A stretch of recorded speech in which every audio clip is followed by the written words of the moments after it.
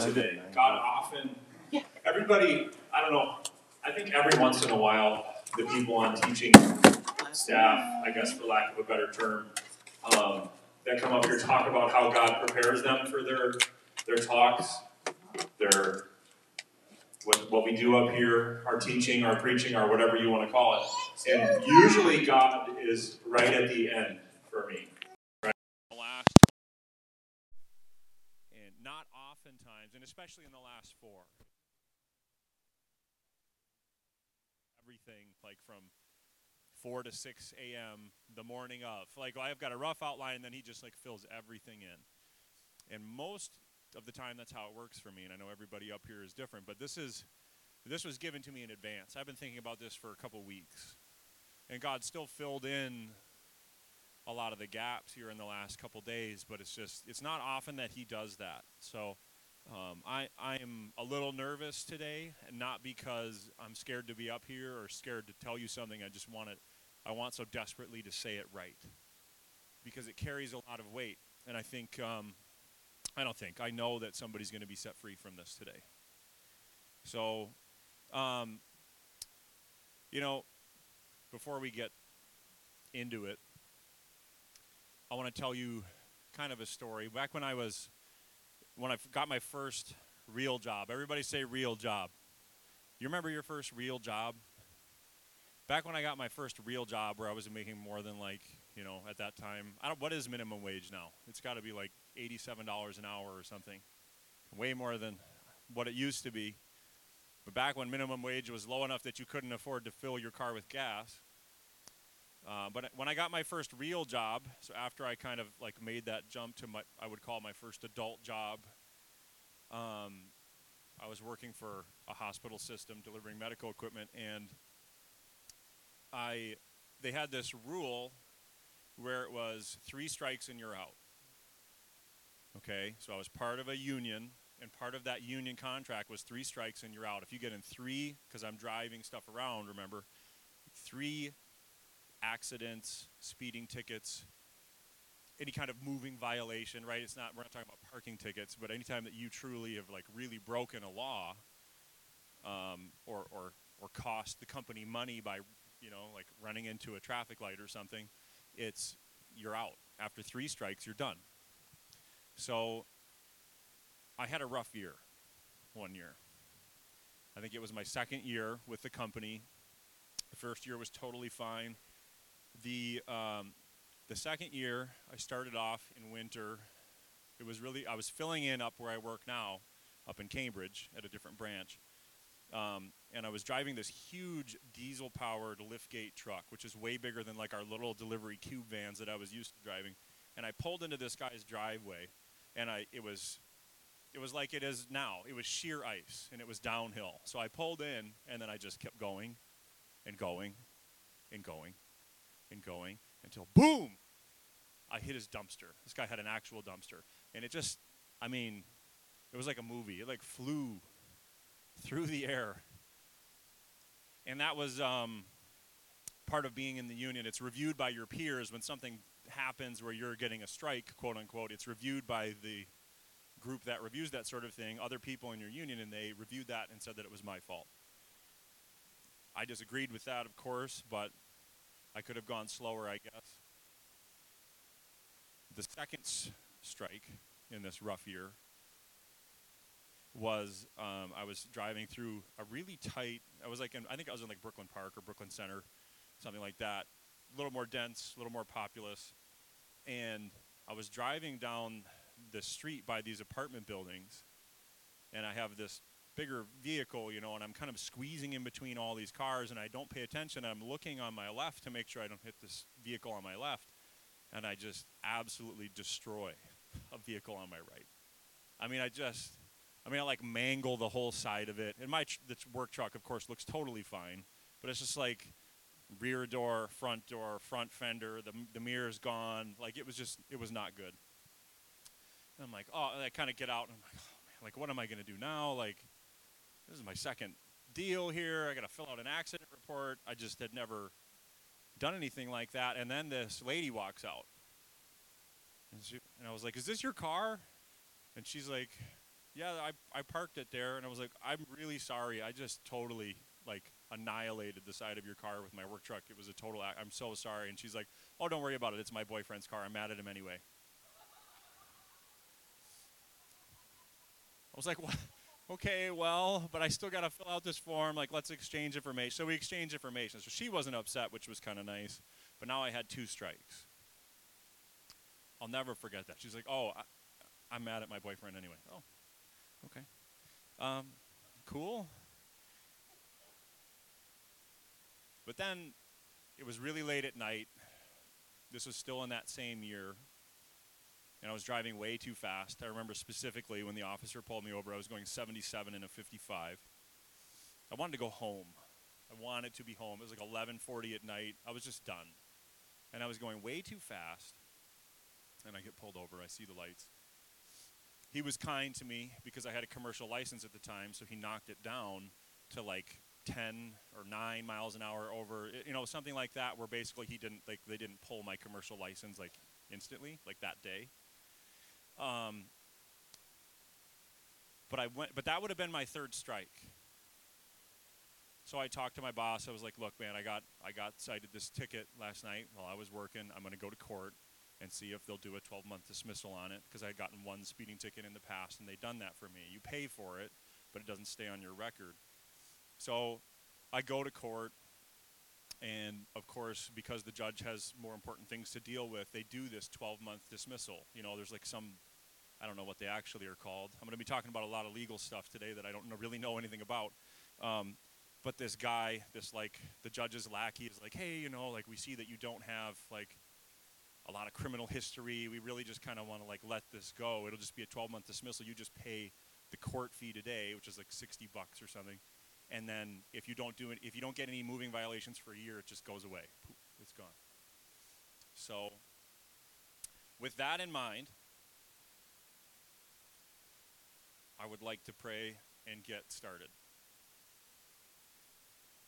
Heavenly Father, I ask that you would help us today to see the word that is set before us, not just in first service, but in second service, in worship, and in just everything you're doing around us already.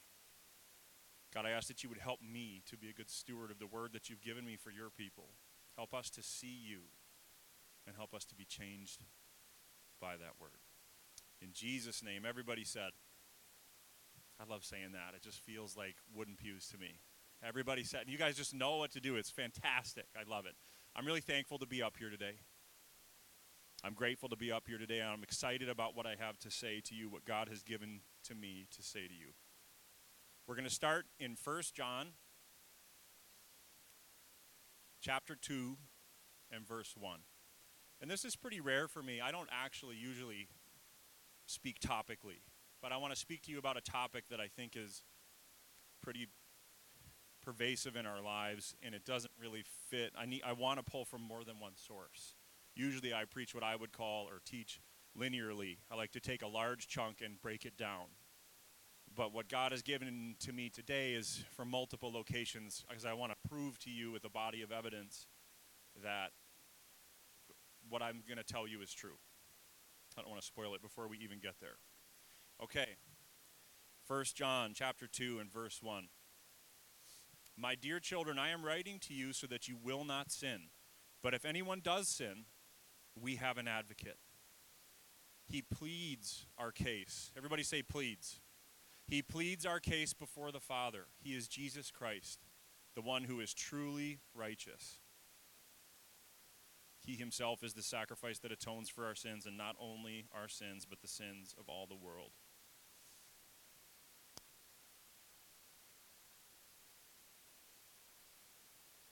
Everybody say, he is my advocate.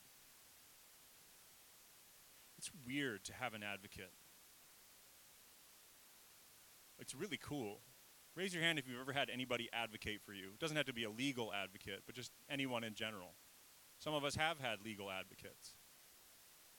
But we always, when you have an experience where something is happening to you, especially something unjust, and this is a word for somebody because I have no notes on this. I have way too many notes today, but When something unjust is happening to us, it's such a relieving feeling when someone steps in and advocates for you. That's not true. I know him. I know her. That's not in their character. That's not true. This is what I know of them. We'll move along. I don't want to, I'm like way too excited. All right. 1 John 2:1. He is my advocate. Everybody say advocate. An advocate here, raise your hand if you've ever heard the word paraclete. It's like a word that we talk about. It's basically the Holy Spirit, but it means an advocate. If you see advocate in your Bible, oftentimes it's that word paraclete is talking about the Holy Spirit. When Jesus says, I'm going to send an advocate, if I don't leave, then the advocate can't come. The helper can't come. He's going to come and advocate for you. He's going to guide you into all truth, it says. It says he will testify to the truth about me. So when we're talking about the paraclete, the helper, the advocate, that's the Holy Spirit. In this case, it's talking about Jesus, which is interesting because he's advocating for us. Because in this letter, John writes, hey, I don't want you to sin, but when it happens,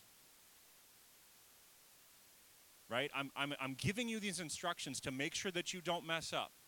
I don't want you to go 77 and a 55, right? That's a mistake. Sorry for looking at you, Randy. It's not a personal attack. It was just like we can relate over this. I don't want that to happen, but when it does, when you make a mistake, we have an advocate. You have someone who's willing to stand in the gap and say, no, no, no.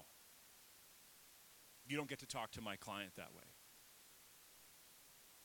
You have an advocate. That word advocate speaks to, this one is, I'm going to butcher it.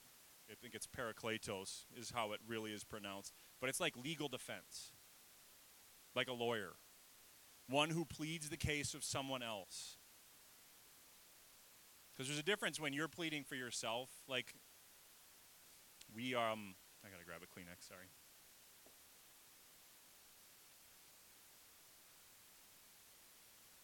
It's different when someone's pleading for themselves versus when they're pleading for someone else. It's almost like it carries more weight. Like just intrinsically, like just the way that we feel. Like if somebody accuses you of something and you're talking about yourself, it's like it doesn't carry as much weight as if someone else had been saying the exact same thing. Does that make sense? Like it's just the way that we're wired. If it's like, well, in the Old Testament it says 2 or 3 witnesses, right? Like if multiple witnesses are saying the same thing, it's going to be true. It's like it's almost wired into us to not just believe the person who's trying to plead their own case. Because you'll do anything. People will do anything to get out of it. They'll lie. They'll do whatever they have to. But if somebody's willing to stake their reputation and say, no, no, no, that's not true. This is what I know about him or her. I don't think that they would do that. I don't think they would be there. That word advocate speaks to an intercessor before a judge. And then a common one in your Bible version might even have, especially when Jesus is talking about the Holy Spirit, it might say helper. That word advocate, it's a little bit different here because it's parakletos instead of paraclete. But it's helper, a helper. That's like what the original word is painting a picture of somebody who's a helper, interceding before a judge, somebody who's willing to intervene. He is my advocate. And now I'm going to jump a couple times. I'm going to jump 4 times to be precise. 1 Timothy chapter 2, starting at verse 5. Everybody say, he is my advocate. He is my advocate. I'm so glad that he's my advocate. 1 Timothy chapter 2 and verse 5. For there is one God and one mediator. Everybody say one. There is one mediator who can reconcile God and humanity, the man Christ Jesus. He gave his life to purchase freedom for everyone. He is my advocate. He is my mediator.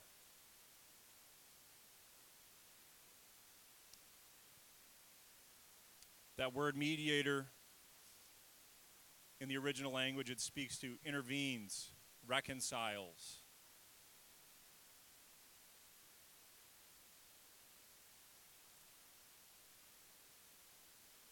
One who intervenes to make or restore peace. Some of you have never had peace. Not even inside yourself, not to mention with God. Some of you have had peace, and it's been broken and shattered by life and mistakes and sin and weight. When the Apostle Paul wrote, he said, I cast aside every weight. Just get rid of all the weight and the sin. There's a difference. It doesn't just, life can bring you down with a weight and sin. Because sometimes things are not sin, but they're just heavy. It just weighs you down, and it can take your peace. You can allow it to take your peace. But that word mediator speaks to intervention, reconciliation. In the King James Version, I really like the way it words it. It says, there's one mediator to be testified in due time. Right? When it says in verse 6 there, he gave his life to purchase freedom for everyone. This is the message God gave to the world at just the right time. And I like the King James where it says to be testified at just the right, like when it's just right. Not when it's wrong, not when it's like mostly right, not when it's like you're not ready yet, at the exact right moment.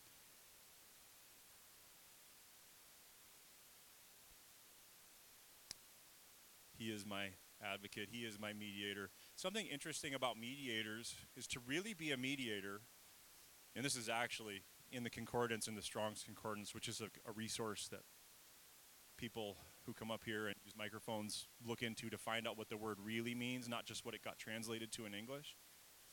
But that word that we would use mediator for, it does translate to mediator, but it specifically says a mediator that belongs to both parties.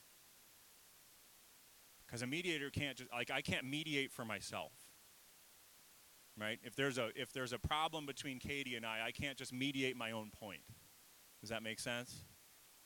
Men of this church, you don't raise your hand if you've done that before, right? Tried to mediate for yourself? How'd that work for you? Not well. You can't mediate for yourself. It has to be a third party, but that belongs to both. That can see the interests of both. Does that make sense? And everything is going GREAT at my house. So don't be thinking just because I use Katie as an example. She's fine, like French wine. From a premium grapevine. I'm just working on my afternoon plans, ladies and gentlemen of the church. Can I get an amen? But a mediator has to belong to both parties, not just one. You can't just serve the interests of one. So Jesus is the mediator of this new covenant. That's what he's talking about in Timothy of this. He's mediating both sides. He's seeing to God's interests, and he's seeing to yours. Your interests matter to him. Those shortcomings that you have, they matter to him. He's mediating for those. He's advocating for you. When your mistakes are brought up in the quote-unquote courtroom of heaven, he's advocating for you. He's mediating for you. No. That one's taken care of. And that one, and that one, and that one, and that one, and that one, and that one, and that one. There is no history of wrong. He doesn't have a record. She doesn't have a record. It's blank. He mediates for you. He stands in the gap where you fall short. He mediates for you. He is my advocate. He is my mediator. Now we're going to jump for the third time to Hebrews chapter 4. Starting at verse 14. I know Elena will have it on the screen, but I'll give you a second because I am getting parched. Probably because I was talking about Katie up here.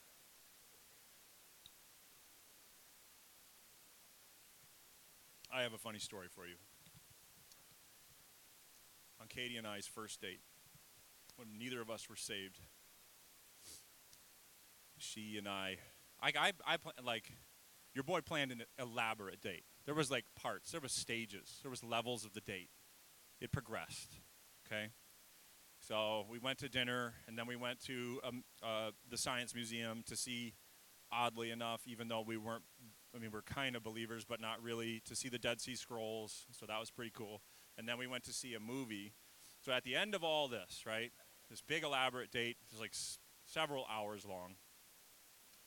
We get to her driveway in Hudson, Wisconsin, and I'm going to kiss her, right? Because your boy is smooth, too.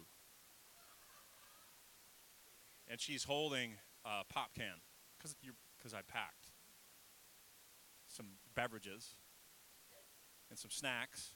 So that's how I roll, because I planned on the drive-in movie theater, but it was full, so we had to go to a real movie theater. Anyway, so she's holding a pop can like this, and I lean in. It's like The Notebook, practically, right? It's like beautiful, picturesque moment, nice moonlit night, no mosquitoes, warm. I lean in, and she goes,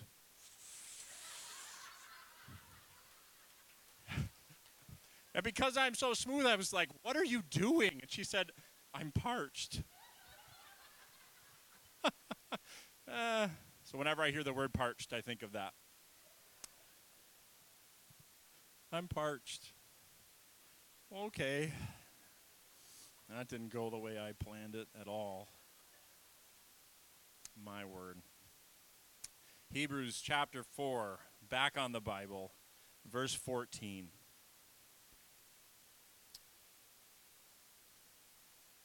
Sorry, I'm lost. So then, since we have a great high priest who has entered heaven, Jesus the Son of God, let us hold firmly to what we believe. This high priest of ours understands our weaknesses, for he faced all the same testings we do, yet he did not sin. My thankfulness alarm is going off. I have 3 of them every day now. 10, 2, and 4. Think about it. It's good for you. So then, since we have a great high priest who has entered heaven, Jesus the Son of God, let us hold firmly to what we believe. This high priest of ours understands. Everybody say understands our weaknesses. For he faced all the same testings that we do, yet he did not sin. So let us come boldly to the throne of our gracious God.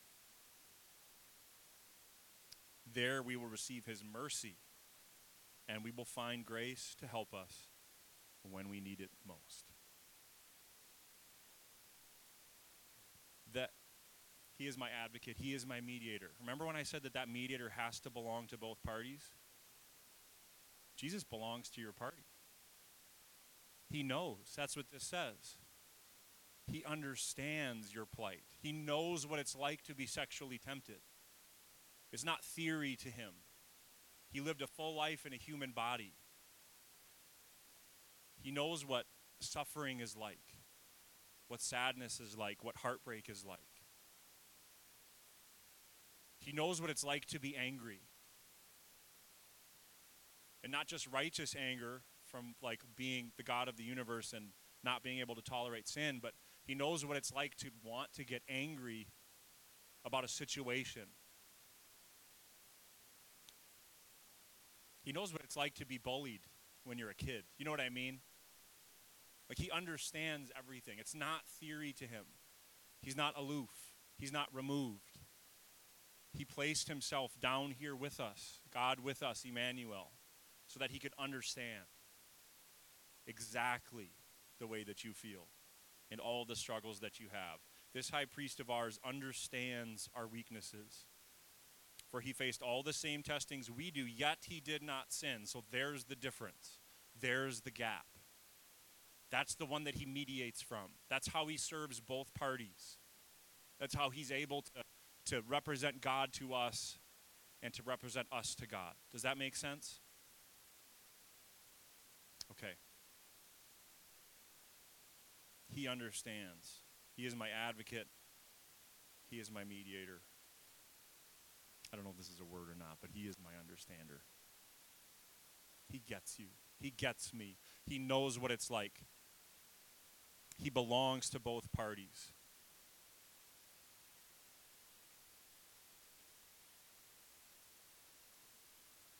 It's interesting, too. I love that Randy came up with I don't know if this was your thing or somebody else's thing, but one time up here he said, I'm not a word nerd. So it seems like ever since then God has made me into a word nerd, and I really like that. I just like saying it because it rhymes mostly, but when you break down what it means, the section of this, it's a phrase, so it's not just one word. But when it says understands, I believe the way you say it is it's a deponent verb, which is, oddly enough, it's like well, let me read my notes. I'm not that smart.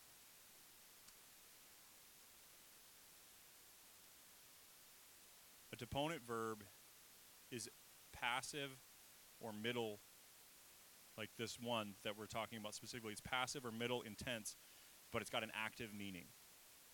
So that's a complicated way of saying that Jesus is actively understanding you. Like it's not like he just checked the box once. I guess that's the best way that I can say it. It's like, oh, I totally get Paul Weisbrod. Like, I know what he struggles with. I know what he's good at. Like, we're done here. We're just going to move along. No, he actively, it's ongoing. It keeps going. He keeps advocating. He keeps mediating. He keeps understanding. It doesn't just end at any one point where it's like, okay, my work with you is finished, and now I just expect you to be a well-behaved, perfect Christian for the rest of your life. Right? That's not the expectation. It's a relationship. It's ongoing. It grows. His understanding of you is perfect and ongoing. It doesn't just happen once. It's like not like you kneel at the cross one time and then it's like now you just have to read a lot of self-help books. I think I said self-help books. Self-help books. Anyway. He understands. Actively. All right. Our last jump. I'm getting close to the end of my talk. Revelation chapter 12 and verse 10.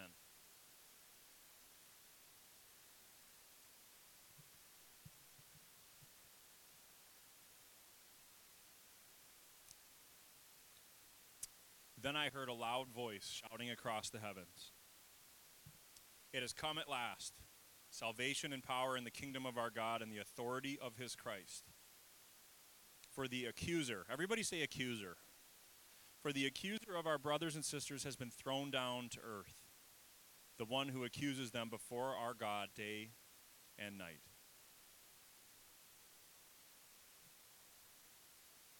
You know, that accuser there, because I'm kind of yanking this out of something that's way bigger than a 40-minute lesson on a Sunday morning. But that word accuser there, he's talking about Satan. He's talking about the devil. And I think what I want you to know today, right? If you don't remember anything except for the part story and this, like, you've gotten it. Satan is the accuser, not God. Satan is the accuser, not God. Oftentimes because we're people, we're human beings. Because we are people that interact with other people, we often apply attributes of people to God when his ways are much higher than our ways. They're completely different. He's nothing like us. We're like a reflection in a pool of him. Does that make sense? We are created in his image, but we live in a fallen world where sin has entered and messed all of us up. And because of that, like, people can't wait to accuse you of something. People can't wait. Cancel culture would not exist if people didn't feel this way. If people just couldn't wait to bring someone down. That's why cancel culture is a thing. Because we can't wait to drag up something from someone's past, and no matter how much good they've done, we're going to tear their life down and ruin everything and cancel them. Does that make sense? People can't wait to do this, and it's not even just not even just evil people, ill-intentioned people, right? Like this happens in families. This happens in relationships. This happens at work. This happens all the time. People just can't wait for someone else to screw up. It's part of human nature, fallen human nature. It's part of the system and the makeup of this world. People can't wait for someone else to make a mistake so that they can call it out. So it can make them look better, or so that it can make someone else look worse. Or just because it's interesting to talk about. That's why bad news is the best news, right? That's why we all like to watch these horror stories on news. And it glues us in because we can't wait to hear about something bad. We can't wait to hear about how somebody fell, how somebody tripped, how somebody stumbled. It's just the way that human nature is. God's not like that. God is not waiting day and night to accuse you of the wrong that you've done. God is just. Make no mistake. Amen? It's real quiet in here. God is perfectly just. There is no sin in him. He can't tolerate sin. God is so perfect and holy in every single way that when Moses asked, hey, God, I really just want to see what you look like. He's like, you can't handle it. It'll consume you. You will be destroyed. You could see a little tiny glimpse of the glow that comes after when I pass by. But I'm going to hide you in this cleft in a rock because otherwise it's going to be like the Raiders of the Lost Ark, Indiana Jones. You're going to melt. Right? God's not waiting to accuse you. That's what Satan does. People will accuse you. Coworkers will accuse you. Family, friends.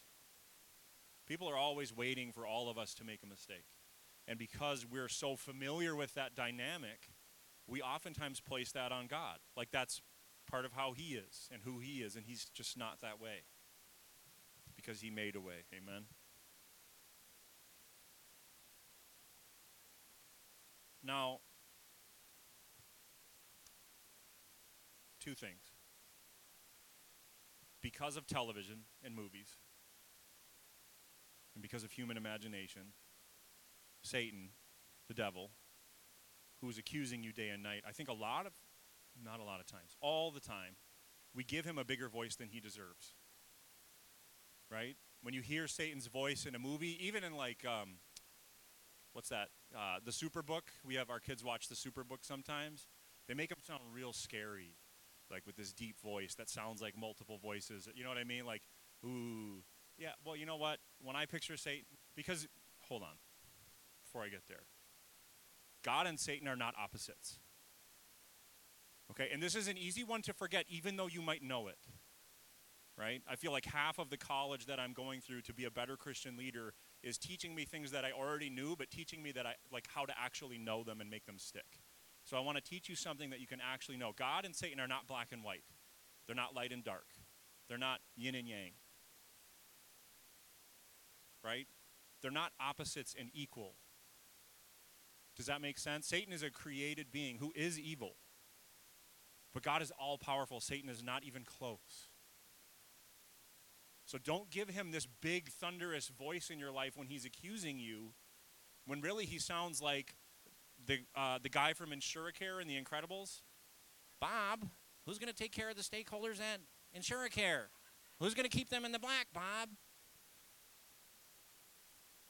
Don't give him this deep, booming voice in your life to accuse you with and say, you've messed up.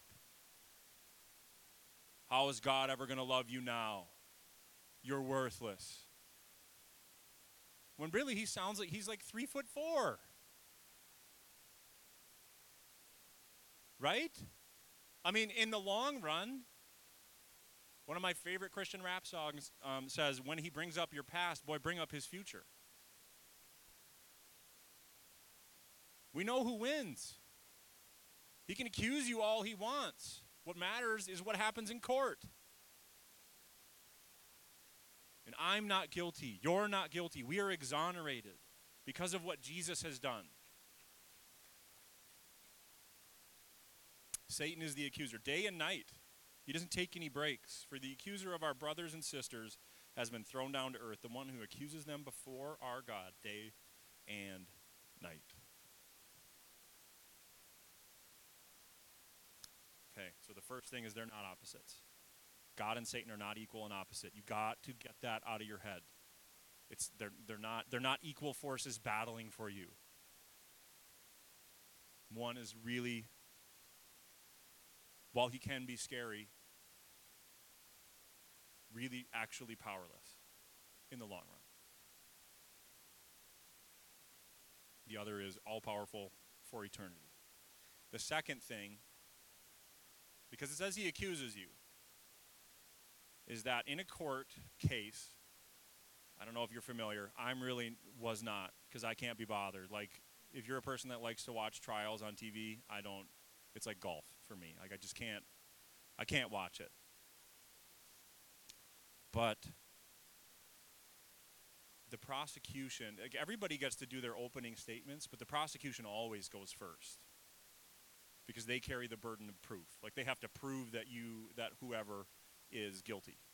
Okay, so whenever it gets to examinations, that part of a court case, and this is, if you've been to court, I never have. I just, I got my little 12-month dismissal speeding ticket. But when this happens, when there's a court case with criminal matters involved, the prosecution goes first.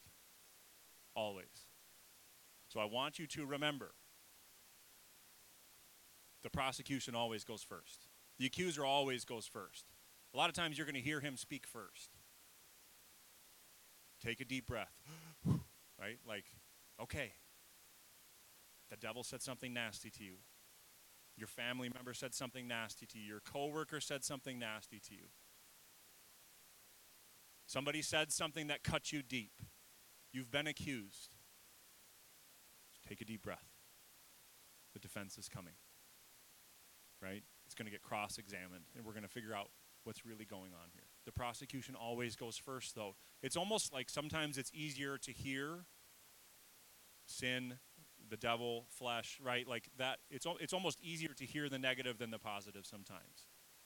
But you got to be patient. Let the court case roll out. Because Bob from Insuricare, or whatever his name is, it's all going to get rolled up like a scroll. Okay? Like, they're not equal and opposite, and the prosecution always goes first. So, anyway, the criminal court basically is based on what's called the adversary system. And this is all my study this week, so buckle up. It's based on what's called the adversary system, which, like I said, basically means that the person accusing, the prosecution, they carry that burden of proof. Like, they've got to be able to prove what they're saying. I can't be like, Randy stole my car. Well, your car never left your driveway. Yeah, well, I said it did. Like, it's like it fizzles out before it starts. Does that make sense? So there has to be something to accuse of, essentially. And then there's opening statements. There's then the direct examinations, which is where the prosecution gets to bring in witnesses, but then the defense gets to examine those witnesses as well. And then the defense gets to bring in their witnesses, and the prosecution follows up, and then they have closing arguments, and then the jury makes a decision, or the judge makes a decision. So, because of that, we often get everything kind of mixed up and how our court case is really going.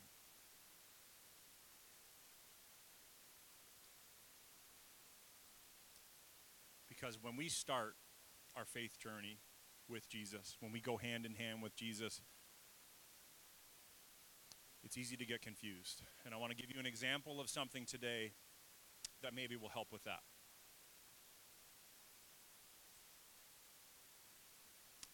We're going to put you on trial. We're going to put me on trial.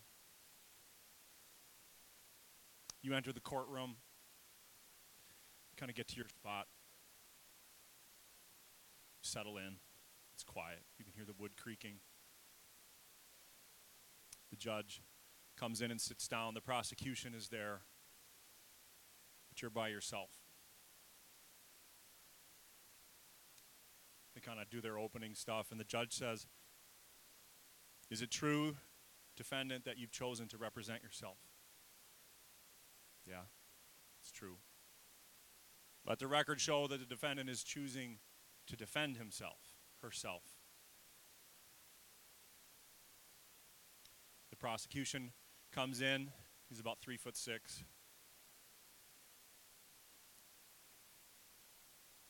It is the belief of the prosecution that the defendant is, was, and always will be guilty. The defendant has broken every law over and over since he knew they existed. I present before you today in the coming arguments that this person is guilty of lust, is guilty of hate, is guilty of gossip, is guilty of theft.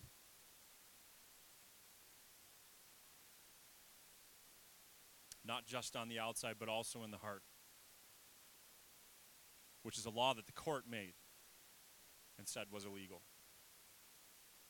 The prosecution believes it would be in the best interest of society at large and of this court if the defendant were not able to do so anymore or ever again.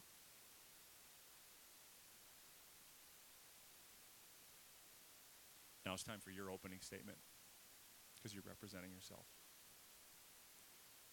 I don't have a statement, Your Honor. I guess I didn't know about all these laws. Not all of them. Some of them I knew, and sometimes I guess I'm not really sure what's going on, so I'm not really sure what to say. The judge says, okay, let's move on to the first set of examinations. The prosecution brings up all kinds of witnesses from your past. Girlfriends, boyfriends, people you used to run with. They show your bank accounts, your Netflix watch history. They present your computer as evidence. All your conversations that you've had, all the people that you've hurt and just broken and destroyed through your interactions in life. And it's all just mounting up, and it feels overwhelming. And the judge steps in for a moment and says, in light of these presented charges, are you sure that you would like to continue to represent yourself? Or would you like us to appoint a public defender for you? Yes, please, you say. Assign me someone to help me. The court adjourns momentarily, and you meet your defender. And in steps Jesus. And he says, I know I'm just a public defender, but I stepped out of some really important court cases to come down here and to be here for this. Because to me, the people that can't afford it are the people that matter the most. I'm not somebody who just couldn't quite make it at a good law school. I went to the best. But here I am to defend you. Did you do it? Did you do it? And you kind of stutter and you don't know what to say. And yes, I did it all. But I didn't know. I mean, not fully. I kind of knew. I knew what my parents said about these laws, and I had a cousin once who spent a lot of time in church, but I didn't know. And he says, it's okay, it's all right. I still think we have a chance in this case. Do you trust me? Do you trust me? Yes. Yes, I do. I trust you. Okay. So you go back to court, and the cross-examination portion begins, and the judge says to your public defender, Jesus, what would you like to cross-examine these witnesses that the prosecution has brought out? Do you have any cross-examine? Would you like to ask them any questions? Do you want to say anything about the evidences provided? No. The defense rests. What do you? He walks back and sits down. What are you doing? Do you trust me? Well, yeah, but it's kind of hard. What's the plan? Just don't worry about it. I can handle this. So the judge says, okay, defendant, do you have any witnesses to bring out? Do you have any evidence to present? None, Your Honor. The defense rests. And they go to the closing statements because there's nothing for the prosecution to cross-examine.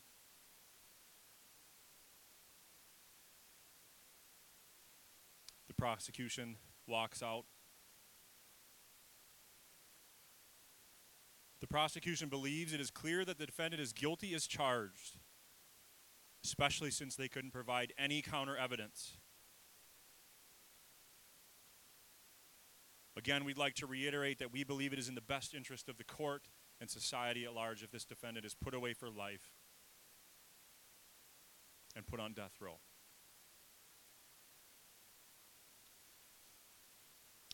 He walks back, sits down.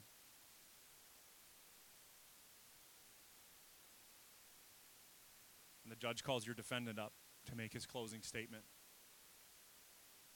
And the defendant gets up. He stands there for a moment. It says, I did it. I did it all. Every last thing that was brought out today by the prosecution, I did it all.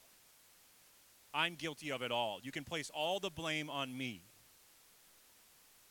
I agree to pay full charges, all the reparations, and I will even go on death row. I want to take all the blame and declare my client to be completely innocent. The defense rests. And the judge thinks for a moment, and the prosecution blurts out, but Your Honor, surely you won't do this. The penalty is death. Jesus whispers to you, I can handle it. And that prosecution, that devil gets back up and says, but you can't substitute. This isn't fair. And the judge stands up and slams his hands down and says, substitution has been part of this court since it was put into place.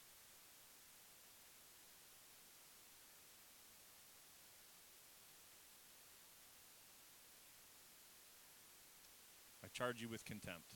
Get out of my courtroom.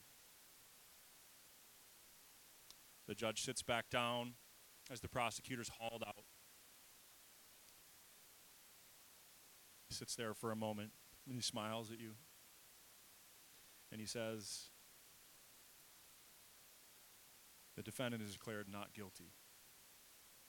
He is blameless as it pertains to sin and the breaking of laws, and he is perfect as it pertains to following the laws. He is not condemned. All charges are dropped. He slams his hammer down. If I had a hammer, a gavel, I would do it. But I don't. What I want you to know is that people will always be ready. The devil will always be ready to prosecute you. It's just part of the way sin is. But your court case is done. You have the best defendant that you could possibly have. All you have to do is trust him. All you have to do is let him come in and be your defense. Let him advocate for you. Let him mediate for you. Let him take care of it all because he can handle it. And some of you, and I'm done. Some of you have been a Christian a long time. But you let this prosecution creep and creep and creep into a place where you're letting him have a voice much deeper than it really is. And what you need to say is the same thing. I mean, you can plead the fifth for real, but what you need to say is you need to talk to my defendant. You need to talk to the one who's representing me here. I don't have to say anything to you because you don't. Let's stand. Heavenly Father, we ask that today you would be present through the rest of this